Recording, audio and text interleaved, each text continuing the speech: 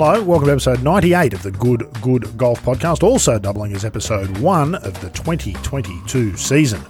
Rod Murray at the controls and eager to get started on what is hopefully another year of cracking conversation with interesting and smart people from all over the golf world. We start our 2022 journey right here in our own backyard with big-time tournament golf returning to the Australian schedule this past week. An intriguing tournament, and I'm a bit rusty, unfolding at the Royal Queensland Golf Club. Both men and women in the field for the Australian PGA and WPGA Championships. It's a format that's proving popular. What's the future for that event and others like it here in Australia? Can they survive? That's just one of the no doubt multitude of topics we'll get into with not one but two studio guests / co-hosts today, starting with the ever-present Pathmaster Adrian Logue. How was the Christmas New Year period? Lots of golf gifts for you, no doubt.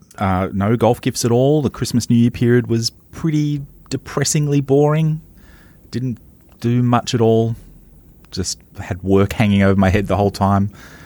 And I actually need a holiday. I've come out of that feeling like I need a holiday. I think what you've just announced yourself there is old, Logue. That's how Christmas gets when you're old, because I feel exactly the same way. The man at the moment is going to be our eyes and ears from on the ground at Royal Queensland, as well as our youngest person correspondent, youngish, Golf Australia Magazine Deputy Editor, Jimmy Emanuel. Jimmy, good to have you in the studio, mate. Thank you for having me. I don't know if I'm interesting or smart, but very happy to be here. Oh, that's for later episodes, mate. You never start with the good stuff. I figured that might be further down the track. How was Royal Queensland? Looked great on the TV. That was very good. Yeah, course was great. It's the first time I've had a real good look at it since the renovation. I last played it, I think, just before they started. So very different. It was great to see strategic golf as a tournament venue.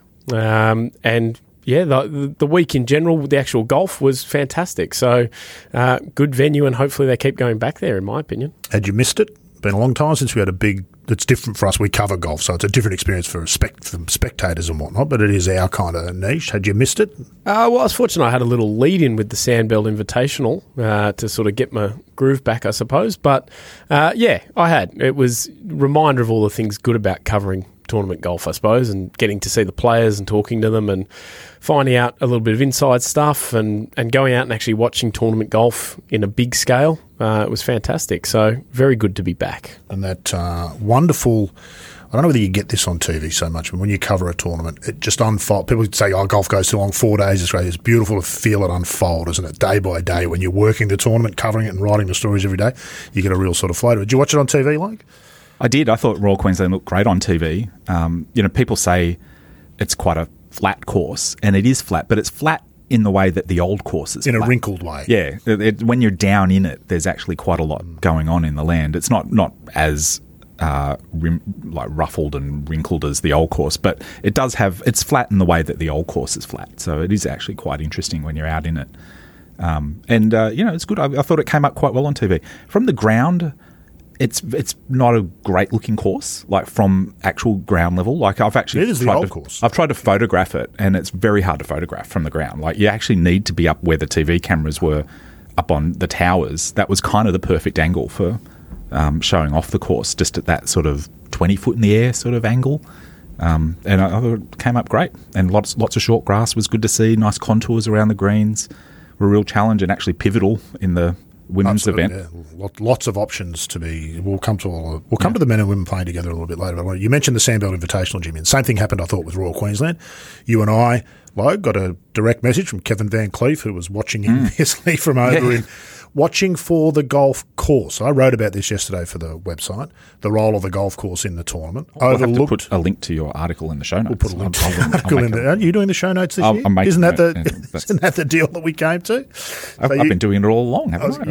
You might want to wind back the show notes list on a weekly basis. But the role of the architecture and everything. Now, as spectators and those that are interested in architecture, I thought it was fantastic. I'll admit I don't watch anywhere near as much golf as I used to on TV. I watched Royal Queensland, specifically because I wanted to see the course. But what did the players think, Jimmy? It was sort of a mixed reaction. I agree wholeheartedly about the golf course creating a bit of interest. I did a column for our next mag about the same thing after the Sandbelt, that they should be the star of the show or one of the stars of the show. Look, I think, there was mixed reaction. Tournament golfers aren't guys who typically, and I'm speaking mostly about the men here, aren't typically ones who are huge architecture buffs. There's a small percentage that are. So there was people who didn't necessarily appreciate the course for what it was and would say, a guy who made a 7 on 12 or 13 might say, that hole makes no sense. Stupid golf hole. Yeah, but as Clayton said to me during the week, that's how it's supposed to be. They're not supposed to get it.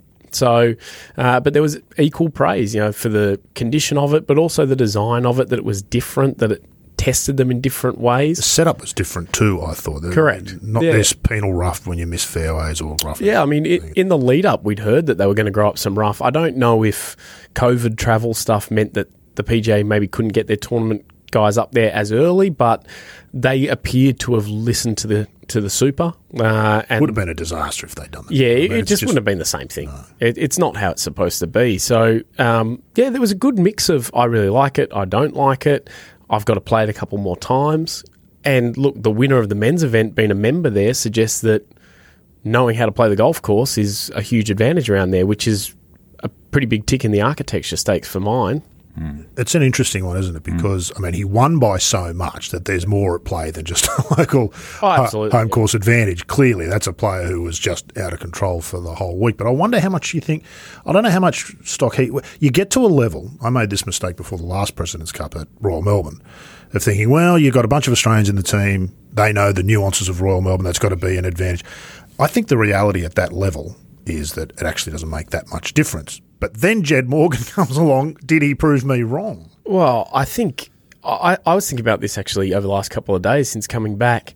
Sure, he knows the lines off the tee a bit better and how to attack different things. I think his biggest advantage there was holing putts. He holed huge amounts of 10 to 15 footers, your scoring putts in tournament golf. And that's an advantage of someone who plays that golf course all the time, in my opinion. They know how they roll, they know the breaks, and like Logue says, it's this pretty flat bit of property. It's not like it's built on the side of a hill. Everything isn't breaking to Indio or Indigo or wherever it is in California. It's what's in front of you when you're hitting putts there, and he would have hit those putts so much more. He gave himself a lot of chances. He played out of his skin all week. But how much of that is knowing where your misses are, where you need to be to certain pins? Because those greens there, you hit it 10 feet one side and 10 feet the other. One's unmakeable, and the other is not almost a gimme, but you know what I mean. Yeah. How much of that is intuitively knowing that, I wonder, without even thinking about it, which is I think come to you about. Yeah, I think that's right. I don't think if you asked him, the way he played, particularly putting-wise, he'd say, it's because I'm a member. I think a lot of that, it's just it's body and it's mind taking over without him doing it on purpose, which, given how nervous he spoke about being the whole week, I think that's what let him get that way a lot. He felt sick from Wednesday night. Yeah. And so his body and his reactions just sort of took over. So he stands on, I watched him on 9 on, I think it was the final day. It could have been the third day with par 5. Hit a bit of a ropey sort of a pitch in there, left it front right to a mid-right sort of pin, and he just jarred this thing. It was never not going in. Now, that's where all the crowd was. That's where everyone was yelling his name. I think at that stage it's just instincts taken over, and he's hit that putt probably hundreds of times. So he's known the line and he's hit a good putt. He knows the speed and everything like that. So it's definitely a big part of it for that win, I think. Probably more the margin of victory than just winning. How many shots do you reckon that's worth?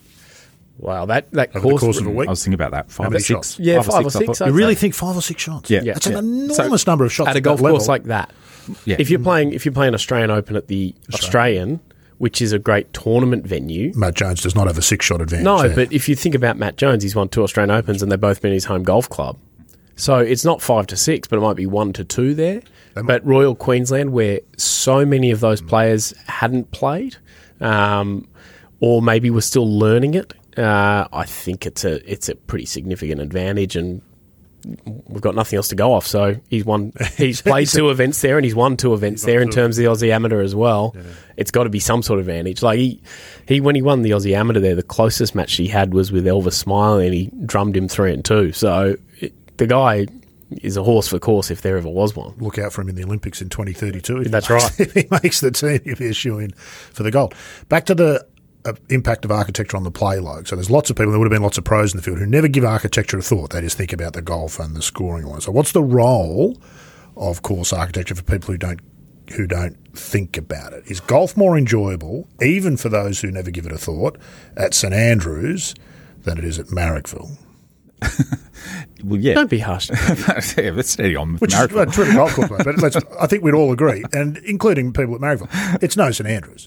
No, it's not. Do you know the point I'm trying to make? Oh, yeah. I mean, well, what I thought we saw demonstrated last weekend was hitting to the place where it leaves you with the best shot in best position for your next shot. And that even extended to the par threes. You know, that 17th at Royal Queensland is a great hole. 120-something metres. Yeah. And And those there were terrifying. Visually really stunning. On one side, it's got this pretty penal bunker, and on the other side, it's got a really penal swale.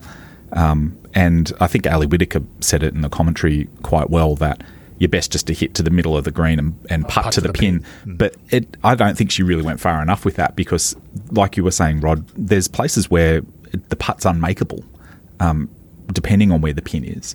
And also to get it to the middle of the green, I noticed they were having, like the way the slopes were on that green, to get it to the middle of the green, they were actually having to sort of hit sort of short right. Yeah. And it was feeding down. And if you got that a little bit wrong, then you'd be sort of rolling back to the back of the green, and it was much harder from back there. And it was there was actual strategy in a par three.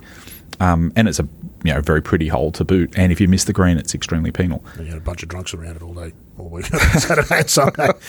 So the slopes and the firmness had a role. Like I think you could take everything from Royal Queensland and make it soft, and it could be a bit of a disaster.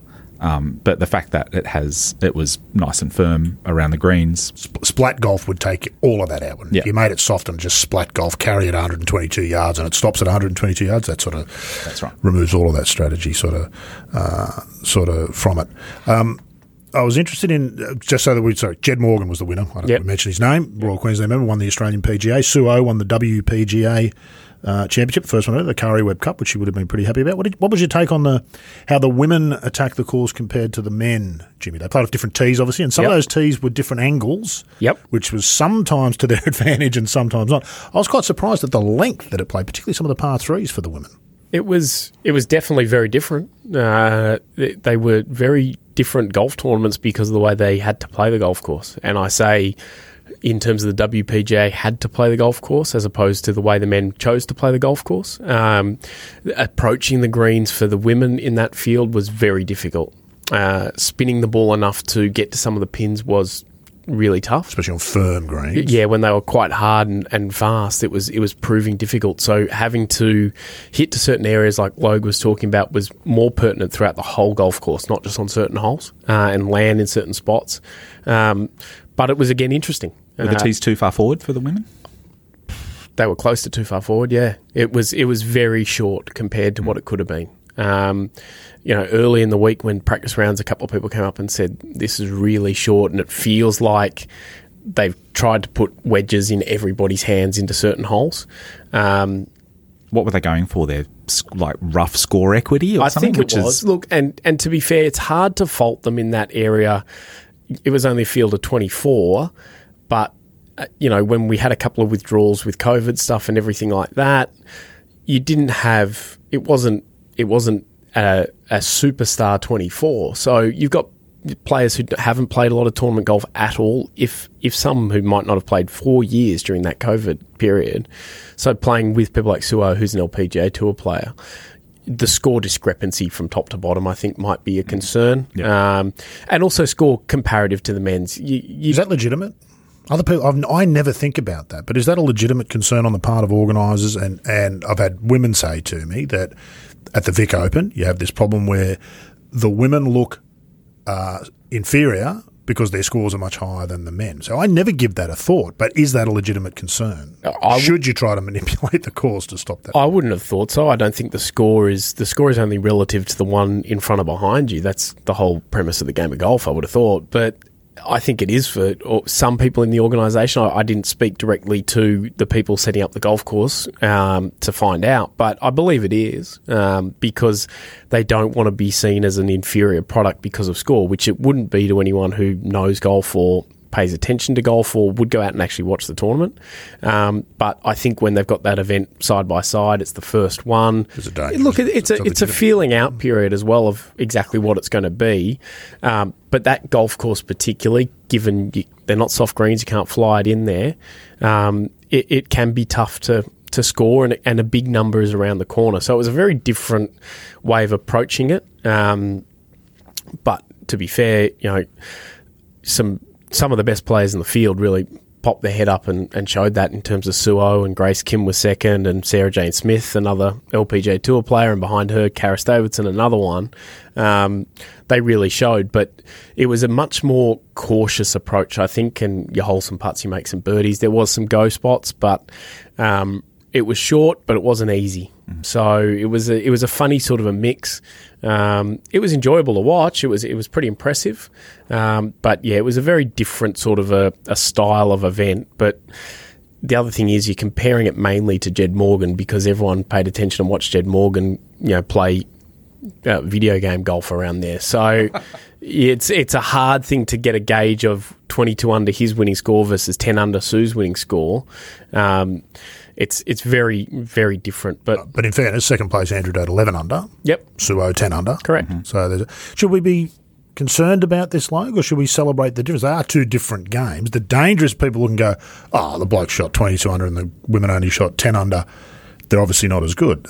I don't think that's a fair comparison. I don't think anybody's said that in the Vic Open in the past. I'm not sure about that. Well, maybe it's just maybe people have seen it, but I don't think it's an enduring memory of Vic Opens where the score discrepancy has been quite different. Who could? It's not, like I said, I don't think it's an enduring issue.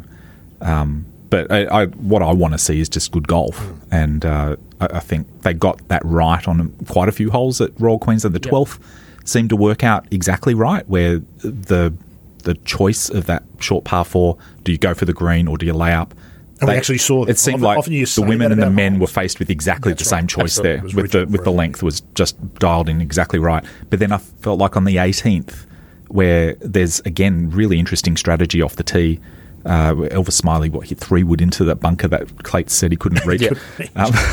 But the women were all bombing it over that bunker. They were so far forward, and that made that approach into that green a lot less interesting. With quite a difficult green to hit, as we saw with the men. But the women actually had very little trouble with it. So I just want to see good golf, and I think we were denied that a little bit on a few of the holes, that 18th being one. But is there an option for a tee there for the women where they can't fly it over the bunker, the women of that level? Is there a tee option where they can't get it over the bunker? Oh, that's a good question. I don't know. You might have this problem where the most forward of the men's tees is too long, and the women's tee that they might have been using is too short. There might be that sort of issue going on. Yeah, there was a few where they were well up, where they didn't have to be. I thought the par 3s played very long for the women from what I saw. A couple of 180-metre par 3s there with flags tucked behind bunkers. It was like, that's brutal. I always find it interesting with that course set up with the distance stuff in a women's event when it's at the same place as a men's is it seems like par 3s are played longer.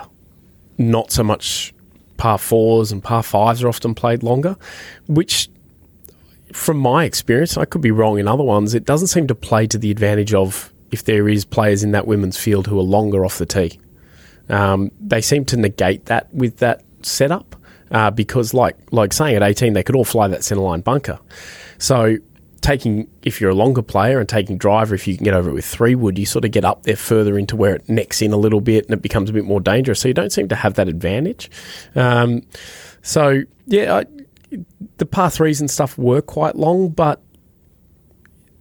the women players that play on the LPGA Tour, they're better players with mid to long irons, hybrids, whatever, than the blokes are because they hit more of them. They hit further than we think as spectators and recreational golfers too. Top women golfers hit the ball plenty far enough. Don't worry about that. Absolutely. I was out there for some practice rounds with some of the players, and some of the distances, talking to them as they're going through their yardage book of carry and all that sort of stuff, was numbers that people wouldn't think they're going to hit.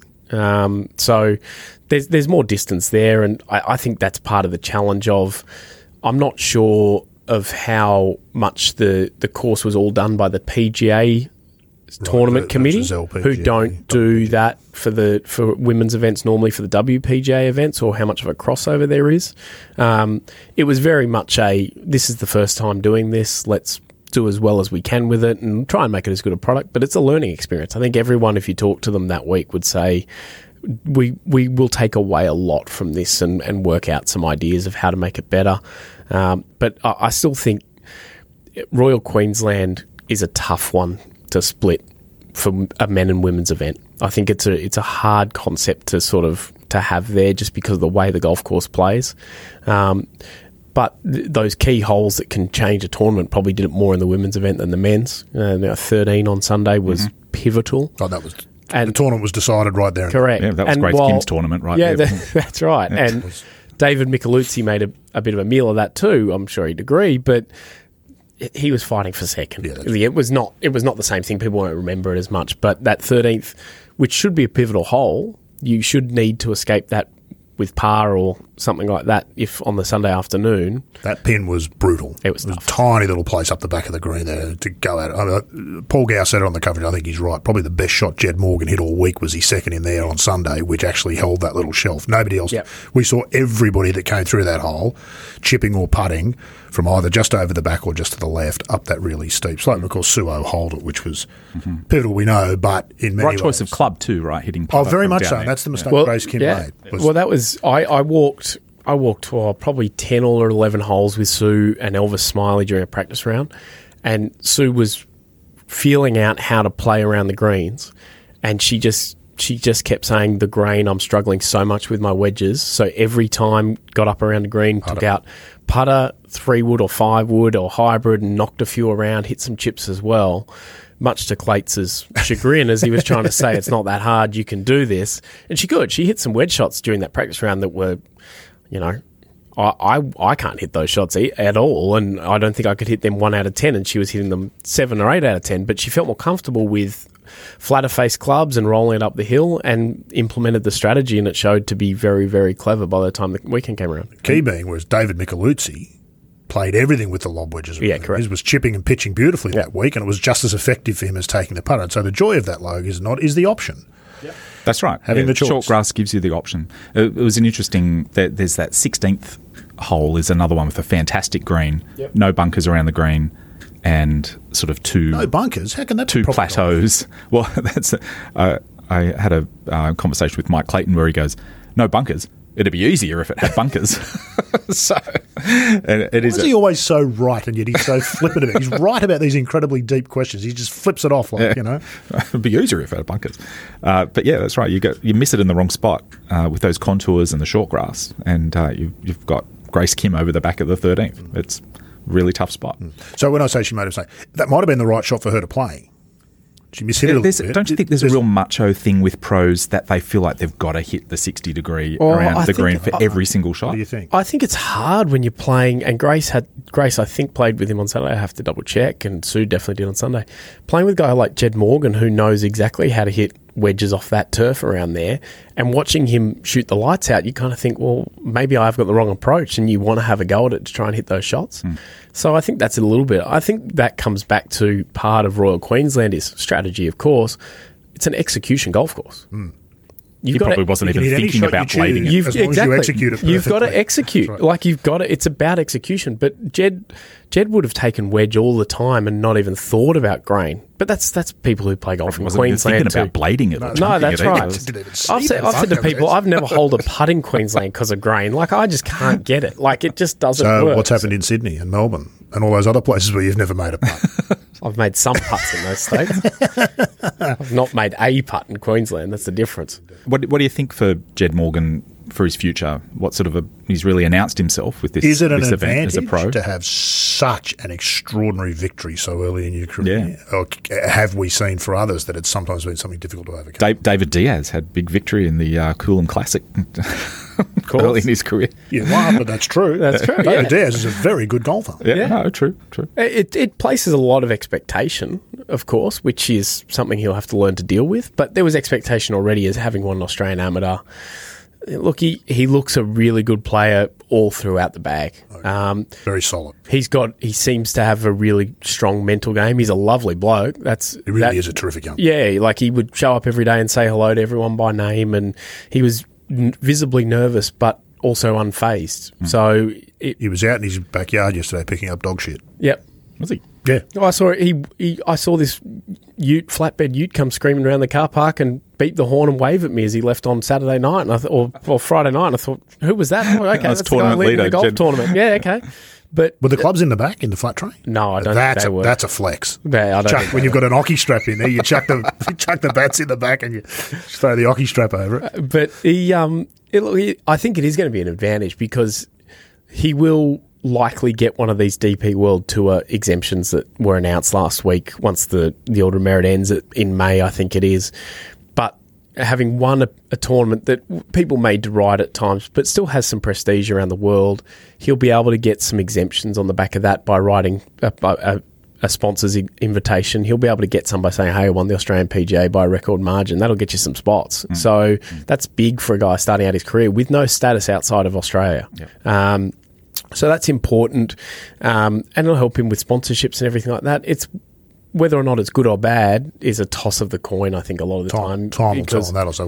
Predicting the future of young golfers is just exactly fraught with everything about. He looks to have all the tools. Got great charisma too. I loved seeing him punch in the air on 17 when he got it on the green. Well, on 17. How would you see a pro do that? He let out a primal. He hit a green. He let out a primal screen on 9 when he holed one, and I was standing there and I sort of was a bit shocked. I thought, what was that? Jed, is it? Not very golf, not very Jed. And then he said afterwards, I needed to. I felt like I was going to be sick if I didn't yell. He said, I just felt so clammy and so weird that that's a great reason for doing it too. But that's absolutely it is. But that's exactly, that was the Tiger thing of getting mad so that you forgot about it by the time you hit the next shot. He obviously felt so much nervous energy, needed to get something out of him, which is really smart. Not a performance thing necessarily. It's about just understanding yourself. Yeah. And he would have done that at another course if he was playing Australian. That's a great question. No chance. It was very comfortable, wasn't it? It was like in his lounge room. Surrounded by fellow members and people who would have just been cheering him on. Every time he took a step, they just about cheered that he didn't fall over. Like it was a unique thing. But he's also got the advantage of he's now coached by Grant Field, who everyone knows is very good at coaching tournament golfers. He had a great grounding in the guys at Royal Queensland who helped him, but he's got Grant Field in his corner, which is a big thing. Relationship with Cameron Smith. He's got a relationship with Cam. He's got a relationship with Sue of parts because of the house that Golf Australia has in Florida, in Orlando. We found out during the week he was over at Sarah Jane Smith's place helping clean out her back garden before she went over to that's great, Q Series. Well, he's got a ute. That's right. Having a ute. When you've got a ute, everyone wants you to help them move or take something to the tip. Exactly. There's always a job when you've got a ute. Fantastic. But speaking of Sue, it was a very confidence-building win for her, but it would have been a crushing loss, wouldn't it? Much. Yeah, I spoke to her earlier in the week, and we sat down after she'd played a Pro-Am round and just sat down at a table and talked for 15 minutes and talked about winning and what it would be. And Sue's very careful, I think, with her words when she's talking to media stuff because some people are. Some of us are sharks and turn you into looking like a fool. But she was very much focused on winning without saying winning is almost everything this week. I need this to kick it off. And once she had won, you could see the relief. And it had been 7 years. And it was funny because she was exactly right saying she's only 25. If she was 25 in any other job making the money she makes and having the position she's got in the world, everyone would think it an amazing career. Success, incredible success, yeah. She won her first or second event as a pro and then hasn't won since. So I think it's a big thing. I think she goes over to the States this year and has her best year, without doubt. Like, her golf was great, but confidence thing to just have won and have been the favourite. She was $2.10 to win by the time they teed off on Thursday. Rightly so. She should have been. Handicapping the field. She should have to then go out and prove that correct to yourself. But she had a hands full with Grace Kim, who really announced herself 100%. As well. Very much so. That's 2 events in a row for those two where it was a head-to-head and Grace got the better of Sue at the Sandbelt, but Sandbelt was playing because it was Jeff and Clates and she didn't really prepare. She showed up and played and had fun, but this was a real event and I think Grace got the full experience of a seasoned player. It's a shame they didn't get to play in the same group. I think that's an issue with the way that worked out. That could have played out completely differently. Correct.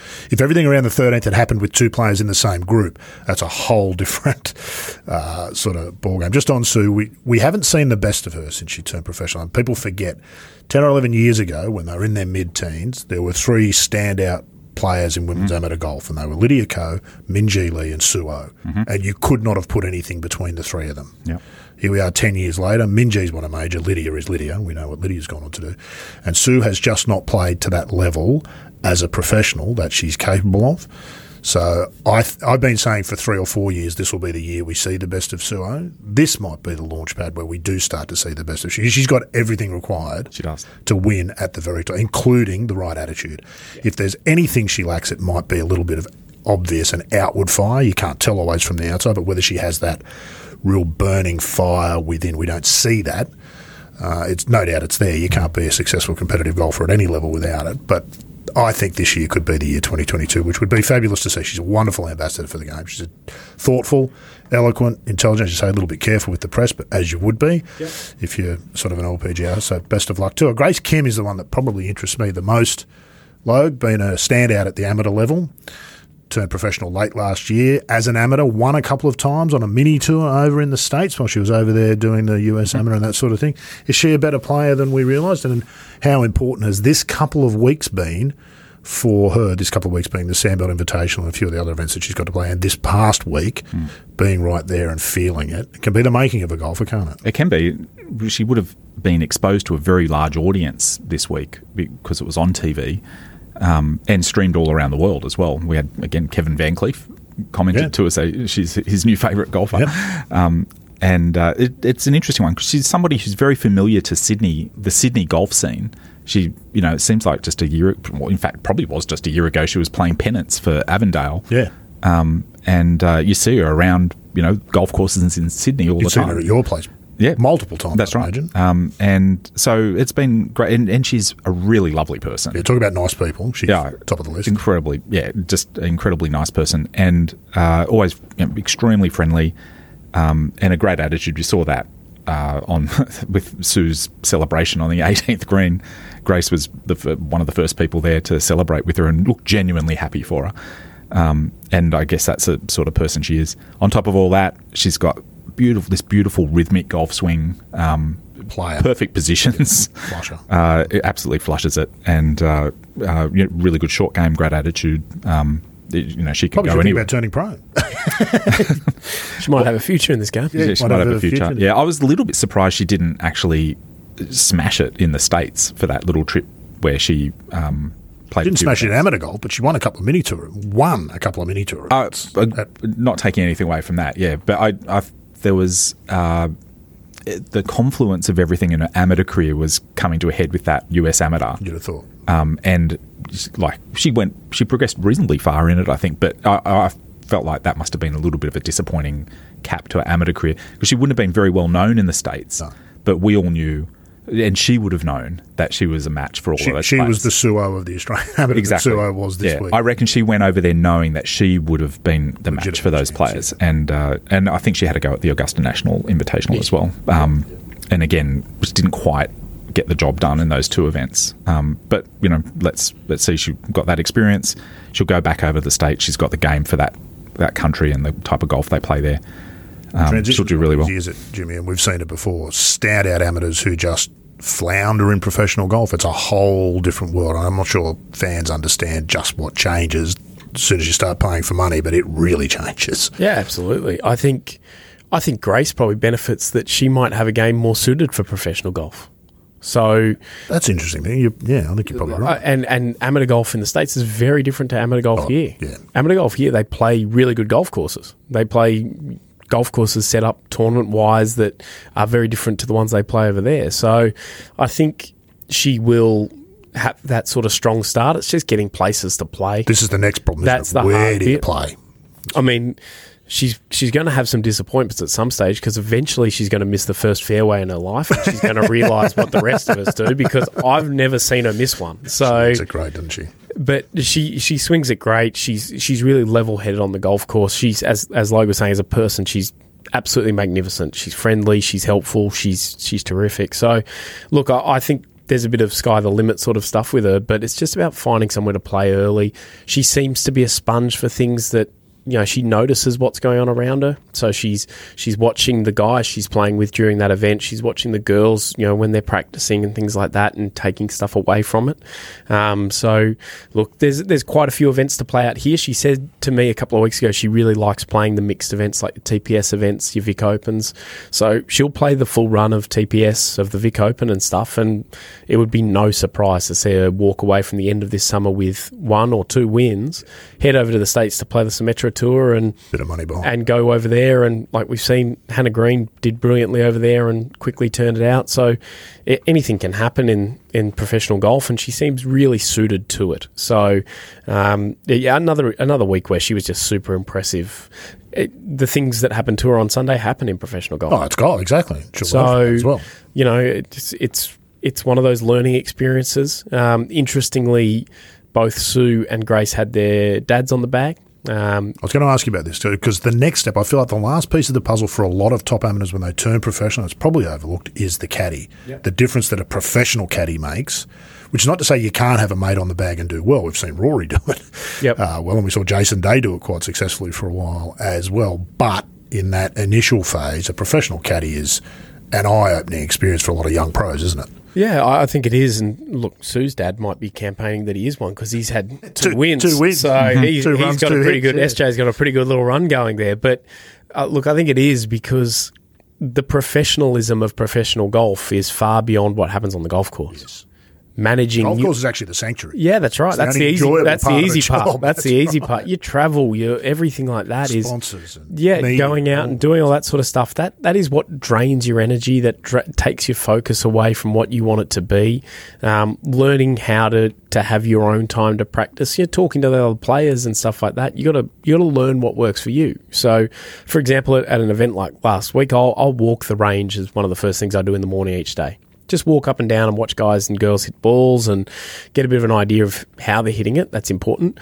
But talk to the ones who want to talk and get a little bit of what's happening with the day. If they've already been out and played, you got a bit of a feeling. Now, the player has to work out if they're happy to be one of those people who talks to someone like me or to the other players or to the officials or whatever, or if they don't. Because you work it out and I know who wants to talk and who doesn't want to talk. And the guys who want to talk, that's part of their That's right. thing. It's the Trevino thing, isn't it? That's right. Part of the theatre of what's going on. Like at Aaron Pike, for example, is a guy I get along with very well. And I've caddied for him before, but I know he loves a chat as he's getting ready. So I'll park up there for a little bit, we'll chat, and then I'll pick a point where I'm done, I go. So Grace has to learn that sort of stuff. Given she's so friendly, people will talk and she will stop what she is doing to engage. So Elvis Smiley, was he a talker? No, Elvis is not much of a talker. His caddy last week does all the talking for him.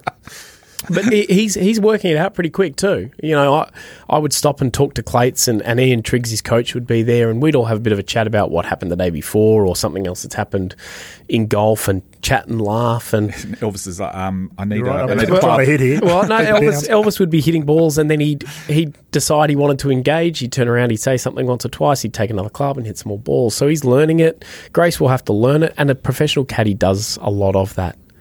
Hey, we've got to be here by this time. Hey, can you just go away from us for the moment? Steve Williams just grab the camera and throw it in the pot. That's right. Yeah, maybe not that far, but a professional caddy is a big part of success for a lot. Not Didn't everyone. Steph Kyriakou say this during the year, that when her dad stopped caddying for her, she got a professional caddy, and suddenly there was a whole lot less to do because someone was doing it all for her. Yeah, it was game changer. It was a shock for her that how much they do. Yeah. There is unique situations. Sarah Jane Smith's husband is her caddy, but he's been her caddy for her whole career. So he'd get it in the bag in a heartbeat if she just stopped playing. I spoke to Sarah about it, and she was talking about the stresses last year of playing for her card and for her living. And I said, does it add to the stress that you're also responsible for Dwayne's living? So you've got both. You've got your whole family's income on your shoulders, which a lot of professional golfers do, but it's a unique situation. She said, we don't know any different, so that's how it is. And I'd never thought about it, Jimmy, but thanks for reminding me. Yeah, so now I really can feel the pressure. That's exactly right. I reckon Dwayne might have kicked me on the way out if he'd heard the question, but that's a unique perspective to have. So having a parent, I think, can make it hard too. It can make it easy too. Hard for the parent as well. It's hard. Yeah. It's very hard for the parent to know when to let them have a bit of freedom as well. Grace is 21 years of age. Mm-hmm. That's part of the mix as well. Dom Azzopardi, Lucas Herbert's coach, said to me, he's 25 years old and he's had a lot of success. He still needs to do the things that 25-year-old blokes do. So you still need to allow 21-year-old Grace Kim to do what a 21-year-old woman needs to do to be successful. So part of that is maybe not having someone with a personal relationship as a caddy who doesn't get involved. I think caddies are perhaps slightly undervalued in this country because there is so few professional caddies who travel around with the tour anymore because the tour is so interestingly, not as big. Lots of incredibly successful Australian caddies, professional caddies around all over the place. Yeah, absolutely. So, look, I think having a caddy do the whole run of the summer would be great for someone like Grace. And if it was her dad, okay, let's see how it goes. But if it was, a professional caddy or someone who wants to be a professional caddy. Yeah, someone at her stage of a caddying career. And who wants to give it a run and try it out and see. I think it'd be very advantageous to her to have that and see how that goes, because I'm not sure that her dad's travelled necessarily when she's gone to the States to caddy and those sort of things. So you're also minimising that change in feeling. When you're a professional golfer, you're trying to minimise drastic changes from week to week, month to month to ensure your best performance. So going over and playing in another country in different styles of golf courses against different players, and you've also got a different person carrying your bag who doesn't know how you... Some players don't like caddies touching their clubs. Some players don't want to, do the yardages themselves. It's a learning experience, and if you're learning it on the go that week, while you're trying to learn a golf course, while you're trying to find your golf swing... There's no textbook, is there? I remember Laura Davies told me once, what works for me won't work for Kari Webb. Correct. And only Kari Webb can find out what works for Kari Webb. I know what works for me, and that's what I do. You got to work out what works for you, and that's what you do. So there's none of this, that's what did Jeff Ogilvy say once? Everybody tries to copy the best never copy anybody. Mm-hmm. Correct. Everyone's trying to do what Tiger Woods did. Tiger Woods never tried to do what somebody else did. He always did just what Tiger Woods did. Golf pros can be sheep a lot of the time. Someone putts well with a style of putter, and suddenly that style of putter shows up a lot. Yeah. They're searching. Understandable. They're searching for something. So if there's an example, they will, hey, let's have a look and see. So they're looking for 0.1 of a shot. Which is, that's right. When you start to get down to those sort of days, it's easy to see where you might try this, and this. Yeah, tough balancing act. Not the easiest job. It's not a real job, playing golf for a living, but it's not an easy job either by any stretch. Men and women together. So it was an interesting example this past week. 24 men in the field. I think originally it was supposed to be 30. We lost a couple with COVID. I think always 24. Was it always 24? They're always 24 to my knowledge, yes. And the men's field was a full field of 120, something. So we had a total of 144. This event seems unlikely to be that format again next year because of the arrangement that now the Australian PGA has made with the DP World Tour. That'll need to be a full field men's event, so there won't be the space, quote unquote, for women in the field. What happens, first of all, to give them their credit, Fortinet WPGA Championship, we put a lot of money into it. Yep. Same winning check for Jed Morgan and Suo. 180,000. A lovely reverse case of reverse sexism there. So a big whack of money divided between 24 between however many made the cut in the men's. But what's the future of that, Jimmy? It would be a crying shame and, in fact, an offence if the Kari Webb Cup was a one-year event. What Absolutely. happens to it next year? Hard to say. I mean, like you say, the winners' checks was something that was hard to wrap your head around because the next check was $30,000. I said to someone when it looked like there could be a playoff, if I was Grace and Sue, I'd stand on the 18th tee and say, shake hands, we'll split the cash, winner takes the trophy. You wouldn't get to the 18th tee, would you? You'd decide that at the scorer's That's 10. right. Both walk away with 100 and be pretty happy with the week. But look, it's got legs as an event, I think, because it's got Kari's name to it. Kari, unfortunately, with the timing, it came together pretty quickly from my discussions with Kari a couple of months ago. Last year. So it came together quickly. Kari was in the country at the time when they did the reveal of the event and the trophy and everything like that. And so she hadn't planned to be here at that stage to play in it. She does want to play golf. She's going to play in the next couple of weeks in Florida. She won't play a big LPGA schedule. No, she's playing because she can play around the corner, but she wants to play at home. She wants to play here. So she will come back and play this event if it's on again next year, which gives it more. Hannah Green was going to play until the border restrictions with WA made it impossible for her to go back home, which was a really tough thing. I mean, her partner, Jared Felton, played. He signed an incorrect scorecard and got disqualified on Friday. Ouch. He's got to hang around, and he's playing a run of events, sure, but He can't just pack it home for a little bit and go and kick the dog for a little while to get it out of his system and come back and play. So you can Jed's dog. That's right. It's understandable why Hannah didn't come. Oh, of course, she would have been shattered about that too. Yeah, absolutely. Yeah, and if so, Kari's here, Hannah's there. Sue's the kind of person she'll come back. So, look, it's got potential. It can't be a joint event, in my opinion, because DP World has a required number of spots in the field.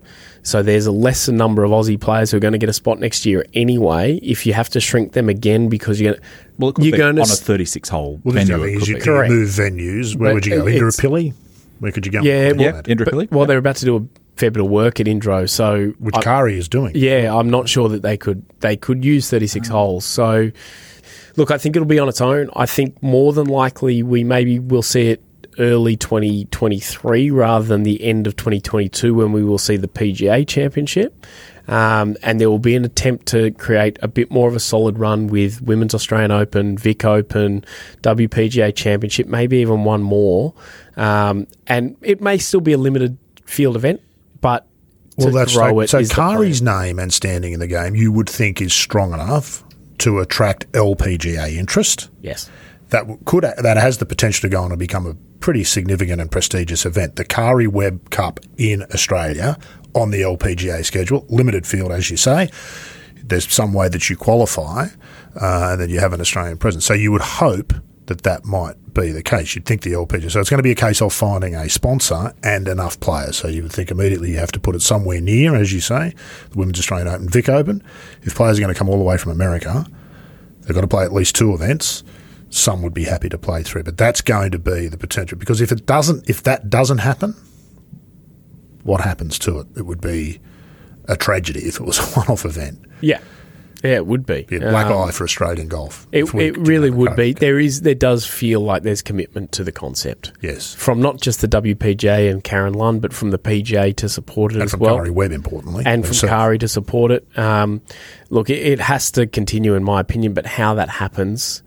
They weren't sure at the end of the week. But speaking to a couple of people involved, they weren't sure. They don't know exactly how it's going to go. This was, we're doing it, and then we'll see where it's at, and we'll see where we can be at. We still don't know where we're going to be in 12 months in terms of COVID and travel and everything like that. So we're going to just have to wait and see. If it stays as a limited field event, like I'm talking like 70 or something. I was going to say, it'd have to be more than 24. I don't think there's anything wrong with that either. No, neither do I. No. I think making the Kari Webb Cup a really top-level tournament in this country. In this region, because you've got a bunch of similar limited field events in Asia for the LPGA at the end of the season.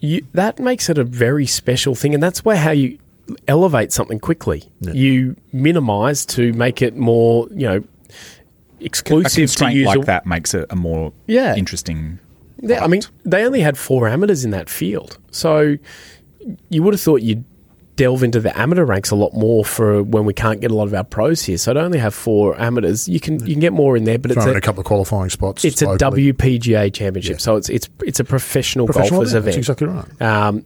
How the progress of what the WPGA is versus what the PGA is for vocational members and stuff is important to that as well. Like whether there's a club pro element, which a lot of the women club pros have been better players than some of the men players. Mostly touring pros. Comparatively, but they've decided to go down another route because they don't want to travel or want to have a family or something like that. So you could get more of them and have more competitive players as well. So I think it's a very malleable concept. I don't think it will go anywhere just yet, but it could be anything by the time it comes back next year. Hopefully it's more than 24. Hopefully it's a deep field. Hopefully, for the sake of it being the Kari Webb Cup, it stays in Queensland. Yes. If we're playing the Kari Webb Cup it was a fabulous venue. If we're playing the Kari Webb Cup in Sydney or Victoria, it doesn't make much sense. So it would make more sense for the men's PGA to move around a little bit and the WPGA to stay at Royal Queensland or in that Brisbane area at least. Yeah, I think the PGA will stay up there for a while. I think they've got a pretty good home up in Queensland. Been there for a long time. And they like it up there. The state likes it. There's a state government arrangement behind that, right? Yeah, correct. So I think they're pretty set up there, and it's significant this week that they're going into playing the Queensland PGA up the road the next week.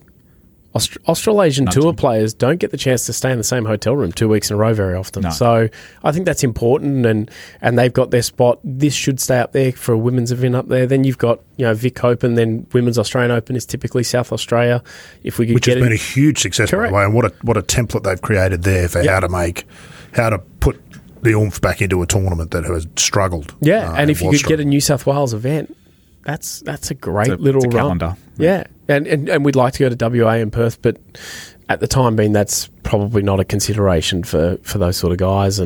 But that's a calendar. WA would Tasmania as well. That is leaving out the Women's New South Wales Open and Bonneville, which are Ladies European Tour events, and I can't leave those out, otherwise fearing the wrath of David Teeth. And rightfully so. Absolutely. Because they take a lot of work to put on, and they're big important events. And exactly that. And they're great events. I've been to both of them. Yeah. Went to the New South Wales Women's Open in Dubbo last year, 2020. 2020, yeah. Fantastic. Yeah, absolutely. Didn't they come out to support it in Dubbo? Yeah. It's interesting, isn't it?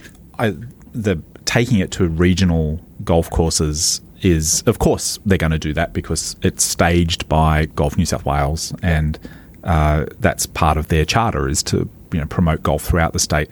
And one of the great vehicles they've got to do that is to stage these big events and take it to a regional area. But in a way, it takes a certain element away from the tournament to not have it in a metropolitan area. Because if you think about when the Australian Tour was strongest, it didn't do that. It always played our tournaments on our very best courses, which were in the cities. For better or worse, they were in the cities. So it's a two-edged sword, that one. It's very good for the regional area and gets supported very well. Oh, fantastic. It's the best fantastic tourism. Perhaps the best sort of overlap of that is at 13th Beach, where it's still a really good golf course, and it's a great region. Vic Open has shown it's the model, but it doesn't mean you can replicate it everywhere because there's a bunch of stuff. And I think the Vic Open, before COVID, could have outgrown where it was. Well, their next problem is going to be it was going to get too big, and whether or not you kept it there or you had to move it into metropolitan Victoria into Melbourne. So can you let people keep walking the fairways? PK or Royal Melbourne or something. So I think when you mentioned the Aussie Tour used to play those metro areas, and then the Pro-Am circuit went to the regional stuff. Yes, and it got the huge response that you'd want from that, because that was those areas sort of touch on professional golf and they could play with them. And you still had Terry Gale and you Stanley had big players going and doing events, that. So that was this amazing thing. So it's kind of like mixing what that used to be and what we've got now. But look, the one thing on that WPGA Championship that hopefully is a 1 year only thing is the women being split up amongst the guys for the weekend rounds. Yes, that was... Thursday and Friday it was magnificent, because Suo, who's known Minwoo Lee for a long time, had never played golf with him. Is that right? So it was fascinating to talk to both of them and say to Sue, what do you think of Min? Oh, I can't believe how far he hits it. Yep. And talk to Min and say, what do you think of Sue? Go, I can't believe how straight she hits it and how tidy her game. Like the joy was there for the players. It was there kids, for aren't they? Yeah, it was there for the punters to watch as well. That was a magnificent element Thursday, Friday. Come Saturday, Sue walked off the golf course. Wasn't necessarily 100% happy with how she played. After the first question, a couple of questions, someone did say, you're leading the golf tournament, right? Oh, no, I had no idea. She and Grace had no idea of that seesawing battle they had. Great works with TV, so anyone who's watched it on TV knew exactly where they both stood. They didn't. But it's not making it as good in person. The argument was that there's probably more exposure playing alongside the guys and stuff. Look, I said to a bunch of people, if you had, it just has to be maybe the last two groups. Mm-hmm. If it was 3 men, 3 women, 3 men, 3 women for the last couple of groups, every young girl on that property on Saturday and Sunday would have gone and watched the last group of 3 women and gotten closer to it, because they wouldn't have been jockeying with everyone to see Jed Morgan. They would have been up front first.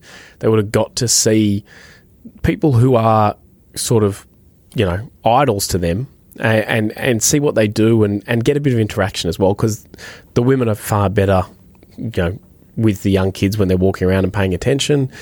I think that would have been a really good... But the main thing was for the actual players themselves to have a concept of the battle. So the competitive golf side of it, you can't imagine a tournament where the leader they're not playing in the same group. No. We're just so used to it. It used to be the case years ago. many, many, many years, decades ago. But that hasn't been the case for a long time. No. It certainly adds something to the competitive element. Who knows what might have changed?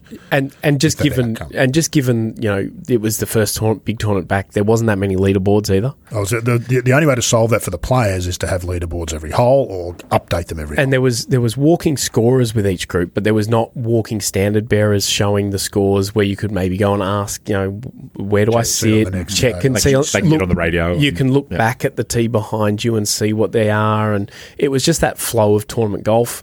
Look, we talked to some of the organisations. Absolutely, but really nitpicking. And there was a positive of we saw probably for the first and last time 2 winners in the same in the same group on the 18th. Yeah.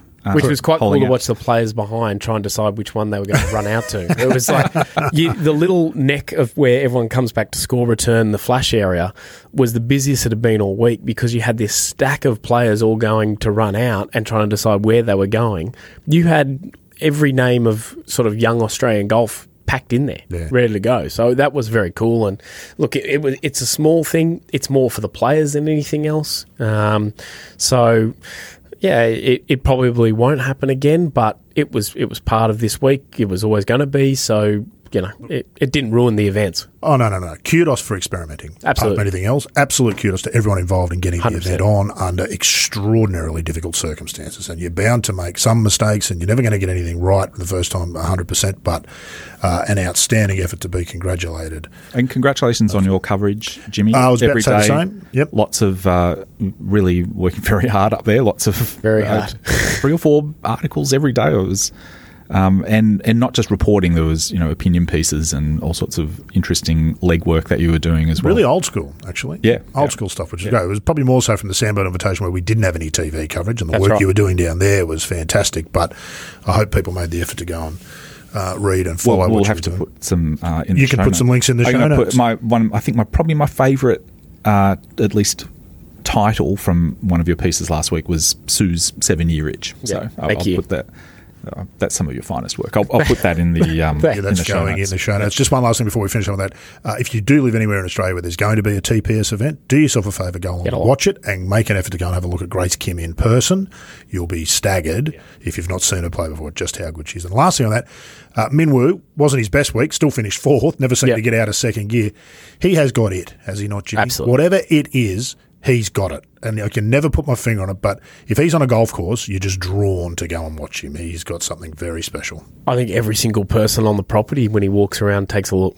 Other players, administrators, everyone he has a presence. And he revels in it. He really enjoys it. He does, and he manages it very well. The stuff we're talking about with Grace about trying to work out how to do, Min does that very well. Yeah. He compartmentalises what he's doing.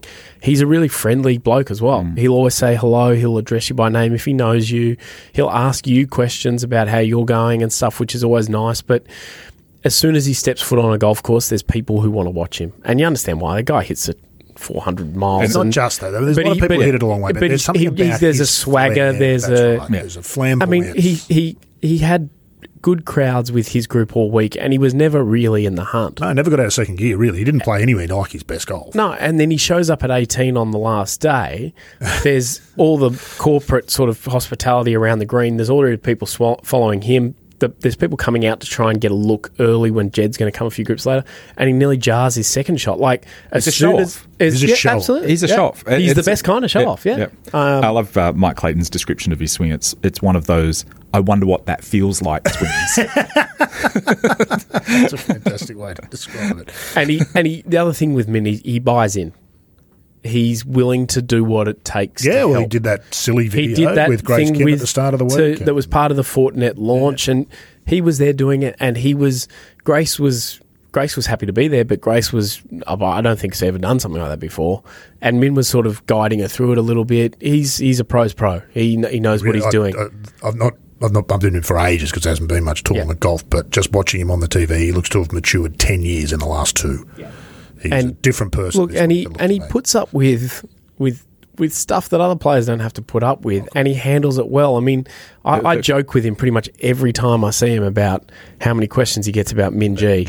And every press conference, so and it is tiresome, and it's understandable for non-golf news outlets looking for an angle, and she's the biggest player in Australian golf in terms of she won a major. She's a Greg Norman medalist.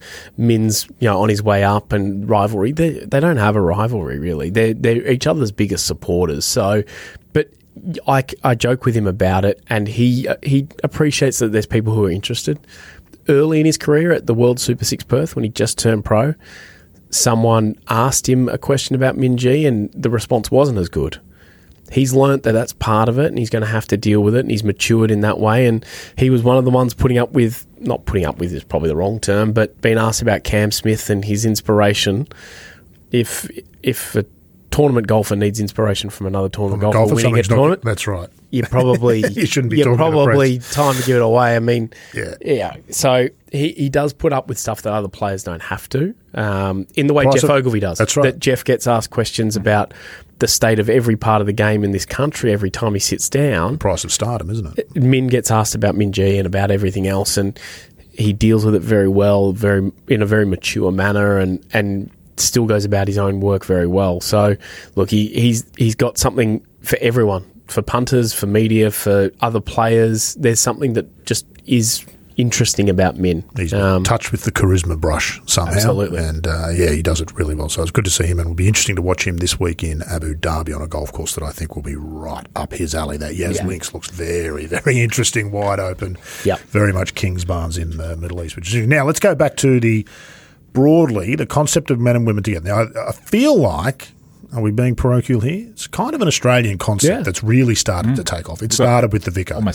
Almost six examples now, and there's the one they did in the Middle East with the seniors, the men. Oh, I'm thinking just women. in Australia. Oh, just in Australia. Yeah. Well, the TPS series has all been fantastic. So, what's the future of that? And to wrap that up into another question and a discussion we had on text message a couple of weeks ago about the Australian Open. Can the Australian Open adopt the Vic Open model? And separate to that, the Australian Open, which hasn't been played for 2 years, and I'll give you a chance to give us your thoughts on that in a moment, Jimmy. Can the Australian Open that hasn't been played for 2 years, what else can we do about that? What is the future of that tournament? Start with you, Jimmy. So it hasn't been played for 2 years. So what are your thoughts on that? Well, I mean, the Australian PGA and WPGA Championship proved why it should have been played. A young Australian player with a big upside has won the biggest tournament of their life, and everyone I've spoken to and heard from loved watching it. Not having an Australian Open for 2 years because of the lack of international players, which is the reason we've been told publicly is why that is the case, tells, and this comes from players I speak to, tells Australian players they are not good enough and worthy enough to have an Australian Open or to win an Australian Open title, which is not true, because Jed Morgan's proven that he's worthy of a Joe Kirkwood Cup and the Australian PGA Championship, which has been won by Greg Norman, Bob Shearer, Greg Chalmers, Seve Ballesteros, you name them. So not having it is a knock to our local players. Is there a contractual reason? There is definitely stuff with sponsorship and everything like that as well. So, look, it's not as cut and dry as it's made to look, but that's been the reason we've been sold publicly. James Sutherland said, without international players, we're not going to have this event. So, look, if there's something else that's holding it back, tell people. Well, it's without international players means you can't get TV. Yep, correct. And I'm fairly certain management that company isn't going to make the money they government need money to make that out gets of it. put into it comes with the stipulation that there's X number of world top 50 players, whatever it might be, that need to be in the field. So I get all there's of that. There's a whole checklist of there things. is. And there's probably half a dozen or more things that aren't getting a tick in the box, and therefore it's off. Yeah, absolutely. And it is. So the caveat at the start of all this is that it's actually not really in Golf Australia's hands, a lot of that. Absolutely. Except to say that at some point in the past, Golf Australia But gave away the management of the whole thing. If you hadn't given it away, that is the issue, which is really the whole point. When you give away your showpiece event, the control of it to someone else, there should be very little sympathy, I think, from the golfing public as to then we can't have the event. So that's their decision, and they have to deal with that. So it is understandable that those elements are there too. It's just disappointing. And at what point, and I've spoken to a few people about this, at what point not having an event because of these reasons do you start to damage the event that you're trying to protect the the relationship and the stature of it, which I think this we're 2 getting years to. has damaged it. 2 years has damaged the Australian Open. You know, we were already in a position where we weren't always getting the right result, and it was hurting us a little bit. Not having it for 2 years, in terms of scheduling and spots like that, is going to make it tough. The PGA Championship was going to happen this year regardless of if COVID was running rampant and they couldn't get people around here. It was going to happen because they knew they needed to have that event again. Barring something catastrophic, they were going to play the event. Yeah, and it's now come under that, and I'm not 100% on all the details because it's been a little while since it was announced, but the strength of field for national championships, world golf ranking things, and Kevin Na blew up on it on Twitter yesterday about the fact that it gets a guaranteed strength of field. So Jed Morgan gets a real kick in terms of world golf rankings. 800 places, I think, maybe more. Look, that's not ideal. Kevin Na had a go at the Australian PGA. He said he's got plenty of time between shots. He can think about this stuff. He said something about, no offence, and then basically said it's not deserving. So the classic caveat of no offence, but let me offend, however many million people play golf in this country. And Andy Marr was the one who went back at him. That's how I saw it. Oh, my goodness. And it was like, it's strange, but Kevin Na obviously looks at his world ranking every morning to make sure it hasn't changed. In fairness, this is a criticism that's been made in the past by players, which has some merit. It does have some merit, of course. You can overcome all of that just by focusing on your own game. Or you could be, if you're Kevin, just performing well in the tournaments that you're in. Okay, you make that point. That's fine if you're in the top 50 in the world. If you're at the 150, 200, where things start to change. Anything to complain about? Of course he doesn't, but that's why you'll complain. The same, people like Billy Horschel and people like that. But they're not the people that they're making the argument. That doesn't mean the argument doesn't have some merit. No, but the PGA has made every effort to not have damage to its brand by playing it as soon as they could, and they've played it without their defending champion Adam Scott, who brings so much through the door. Especially in Queensland. The 2 years before that, Cam Smith won it, who was the most popular winner I've seen in tournament golf for a long time. Mark Leishman used to go up there and play it. So they did it with all of that. It's a different situation, of course, but not having that Australian Open for 2 years has damaged its brand, to use a hated flip term. side, the PGA would in no way would they have attracted the same sort of eyeballs in terms of from people outside of golf who might have normally tuned in because Adam Scott was playing. There's a bit of a price to play there. But I'm not sure that's such a bad thing, because I think as the Sandbelt Invitational showed us, one thing professional golf could really benefit from would be to get back in touch with actual golf and golfers, where it's not just about the celebrity names who might be in the field, but there's something else to it. Ogilvy, Jeff speaks about it a lot, about the players shouldn't be the focus first. It feels like, and it's understandable why with government contracts and everything like that, the big names have been the focus for big tournaments here. It feels like we've put the cart before the horse, and we can't manage to get the horse back around in front of it. Now, golf courses as the focus feels like the way, but that's not going to get everybody. No, it's a start though. But aren't you building a foundation? So if you look at how the Masters did it, how the Masters became the Masters, they struggled mightily for the best part of 15 years. Every year they were in danger of falling over. Yeah. They now look completely immune to any they are the sporting event that gets holed up. Wasn't the easiest of starts, and it may be the Australian Open has to go back to this thought I've been having about the Australian Open, and this really came to me looking at or observing the Sandbelt Invitational. It's very much like an independent film, the Sandbelt Invitational. You've got the organisers able to express their creative vision for it in the same way that an independent filmmaker doesn't really have as many stakeholders that they've got to answer to tell their story. Mm-hmm. And so independent films, you've got like a Sofia Coppola making Lost in Translation, or being John Malkovich or something like that. That was great fun. Tossing it in. You haven't seen it.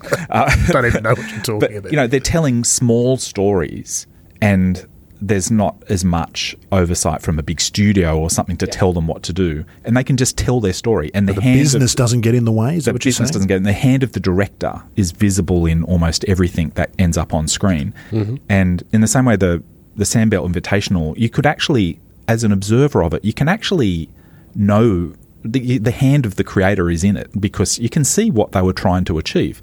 You could even write their manifesto just by looking at the tournament. You could say, "Oh, okay, This was about young men and women golfers, getting amateurs and pros, getting an opportunity to play with experienced players on great golf courses." And that's their manifesto, and that was really evident in the. Couldn't tournament. you shorten that to it was about golf?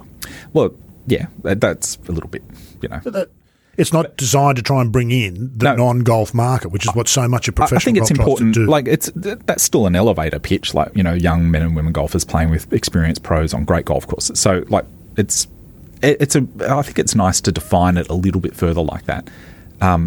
For a wider audience to understand what you're all on about, because those are the things that you want to retain year after year on the tournament, and not have other people come in and tell you, no, you can't have that. If you take away any one of those elements, then you've lost the identity of the tournament. So you talk about the Masters, like there's a number of elements to the identity of the Masters. All of those things I've just mentioned are the elements to the identity of the Sandbelt Invitational. And that's the key, is that tournament has started with its manifesto and established that theme. And if it gets 4 or 5 years of being able to ingrain that in everybody's heads as, this is what that event's about, if it starts to attract sponsors, it'll attract the right sponsors who think, okay, we're on board with your message. Right. And we'll support that. We won't try and change what you've created here. Whereas most tournaments go about it the completely arse-backwards way of like getting sponsors and everybody on board and getting a whole bunch of stakeholders. And sooner enough, whatever vision you might have had to start off is gone. And you've got all of these people that you've got to answer to, and they all have certain expectations, and they will take away from you the things that might have been important to you, by like the choice of the venue, what sort of mix of the players, how you do the groups, or all that sort of stuff.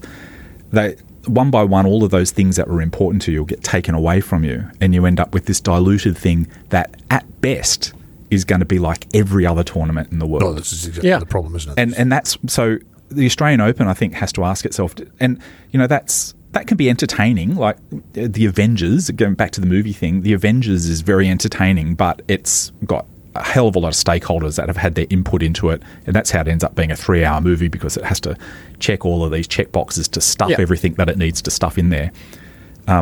But it's not necessarily any one person's vision being able to tell the story that they want to tell. And so it ends up being something that in 3 or 4 years' time, it's almost indistinguishable from every other superhero movie. At best, it's a great superhero movie, but a tournament that takes that approach with a heap of different stakeholders, at best, it's going to be like every other tournament.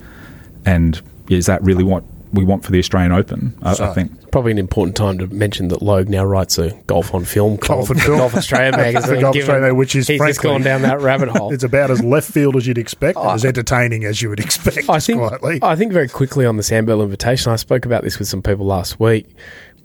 It isn't the model for every golf tournament in Australia either. Good Lord, no. It's its own thing. It's its own thing. I love it. I think it's fantastic, but a few players thought my support for it was me saying that I thought everything should be like, no way. No. And it is its own niche, and Jeff and Mike and the foundation should be very proud of what they've done, because exactly as you say, they've kept to being Jeff Ogilvy. It's keeping to what they want it to be. That's outstanding.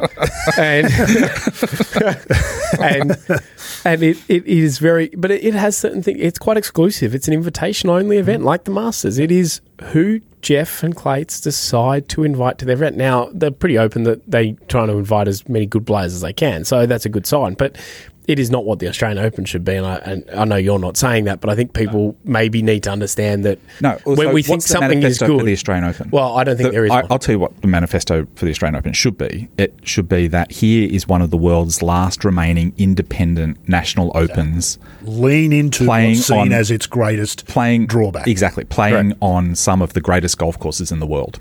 Is it independent still, though, given...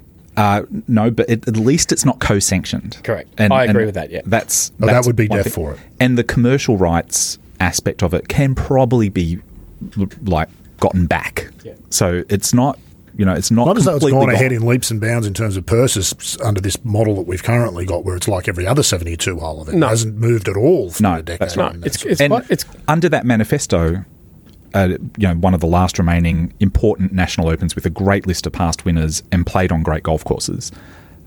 it doesn't need a big purse. A big purse isn't part of that manifesto. A big purse does nothing to attract big name players either. That's We've right. gone beyond that point in World And Golf. at best, you're going to be just like every other tournament that stage that week. And people want to play in the Australian Open not because it's the next thing in the schedule of the DP World Tour. Yep. They want to play in the Australian Open because they want to win it. Because it's the Australian Correct. Open. Correct. That's So, Which is the model for the Curry Web Cup of they want to turn the Curry Web Cup into that thing, and the people who sit there and say to fix the Australian Open, let's make it a PGA Tour event or a DP World Tour event, and complain about the schedule in Australia no longer exist.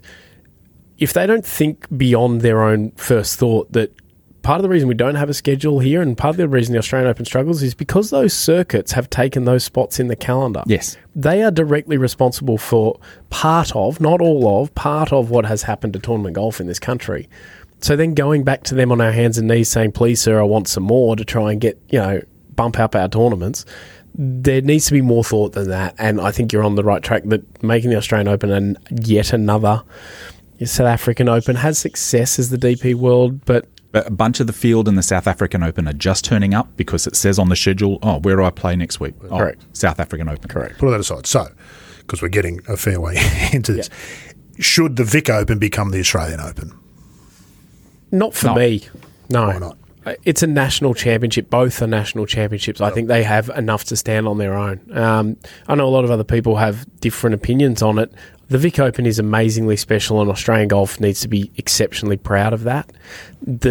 The TPS events are special for a smaller scale, different version than the Vic Open. They're playing for one trophy.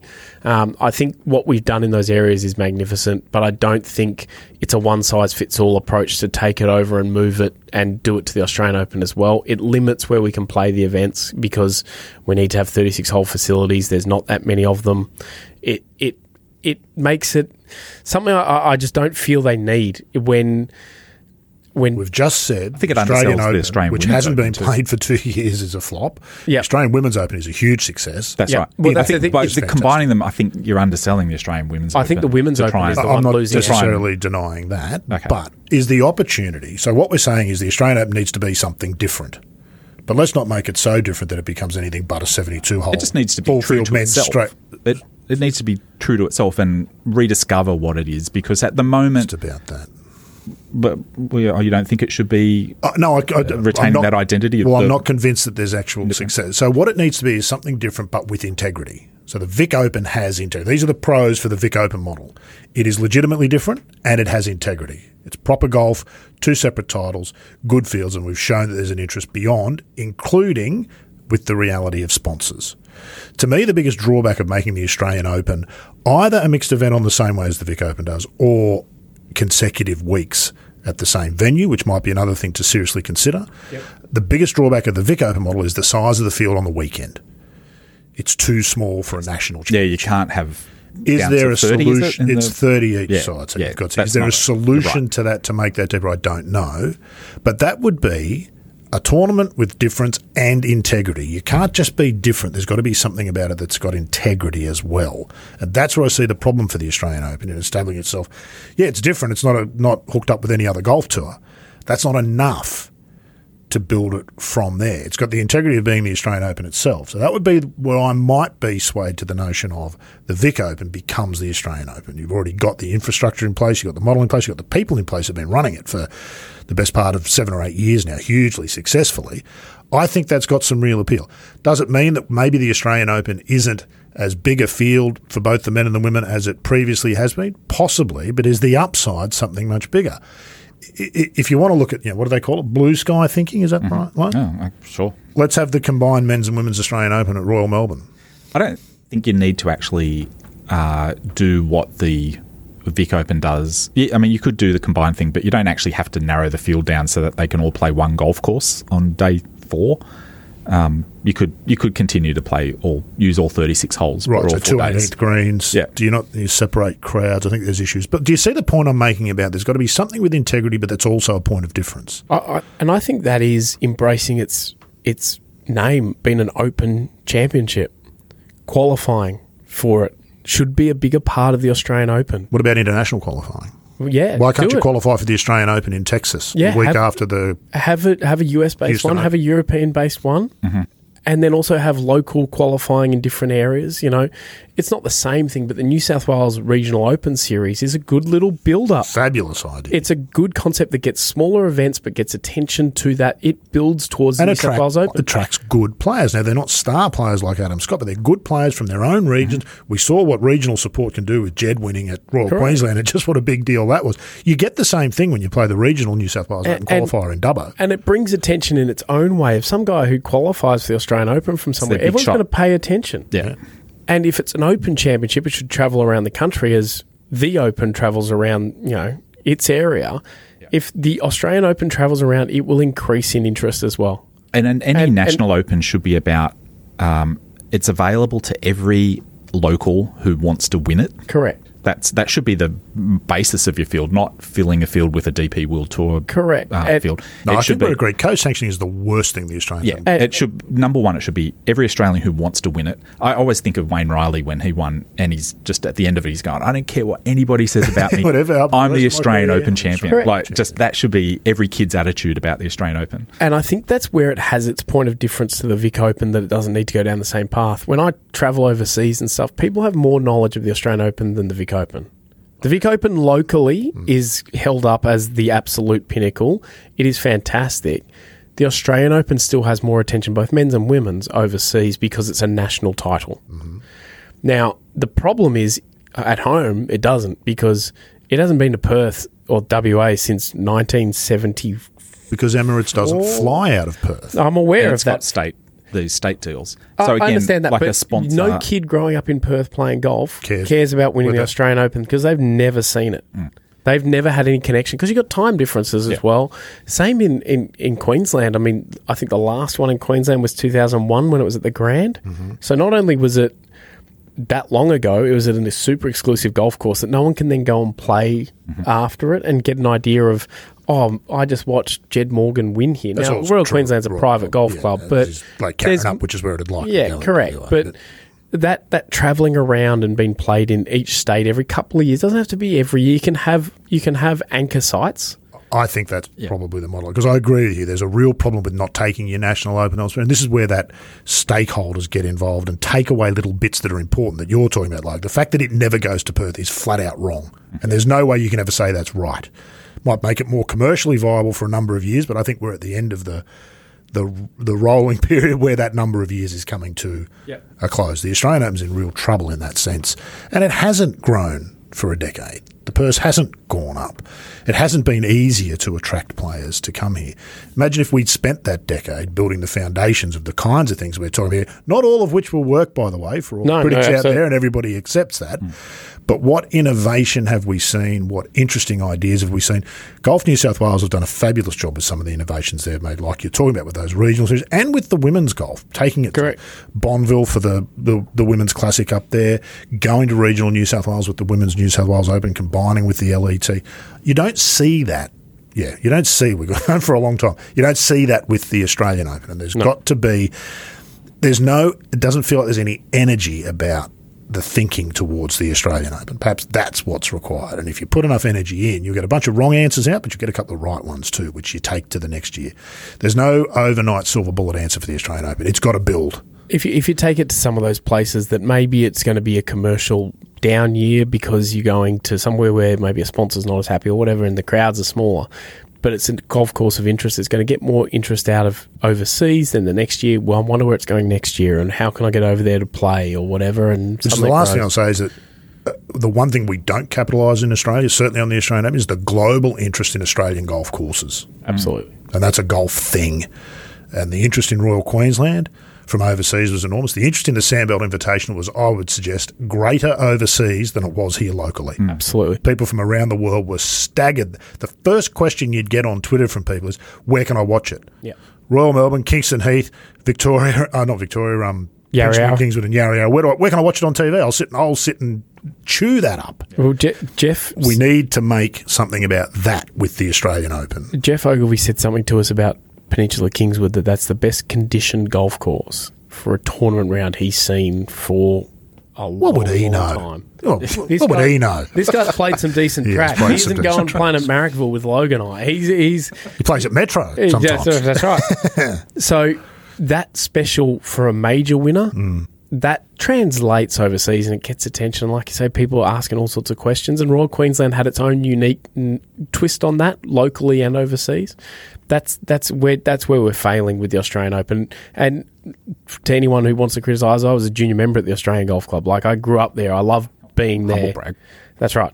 But I loved being there. It was a fantastic place to learn the game and play a lot of golf. But it needs to go elsewhere. It needs to move good around. Tournament venue. Fabulous tournament. It's a magnificent tournament. You can't have it at Sydney's best golf course, New South Wales. Correct. Well, we've tried it, but it was difficult. It was pretty. Yeah, it was correct. pretty clumsy. But Loads to think about.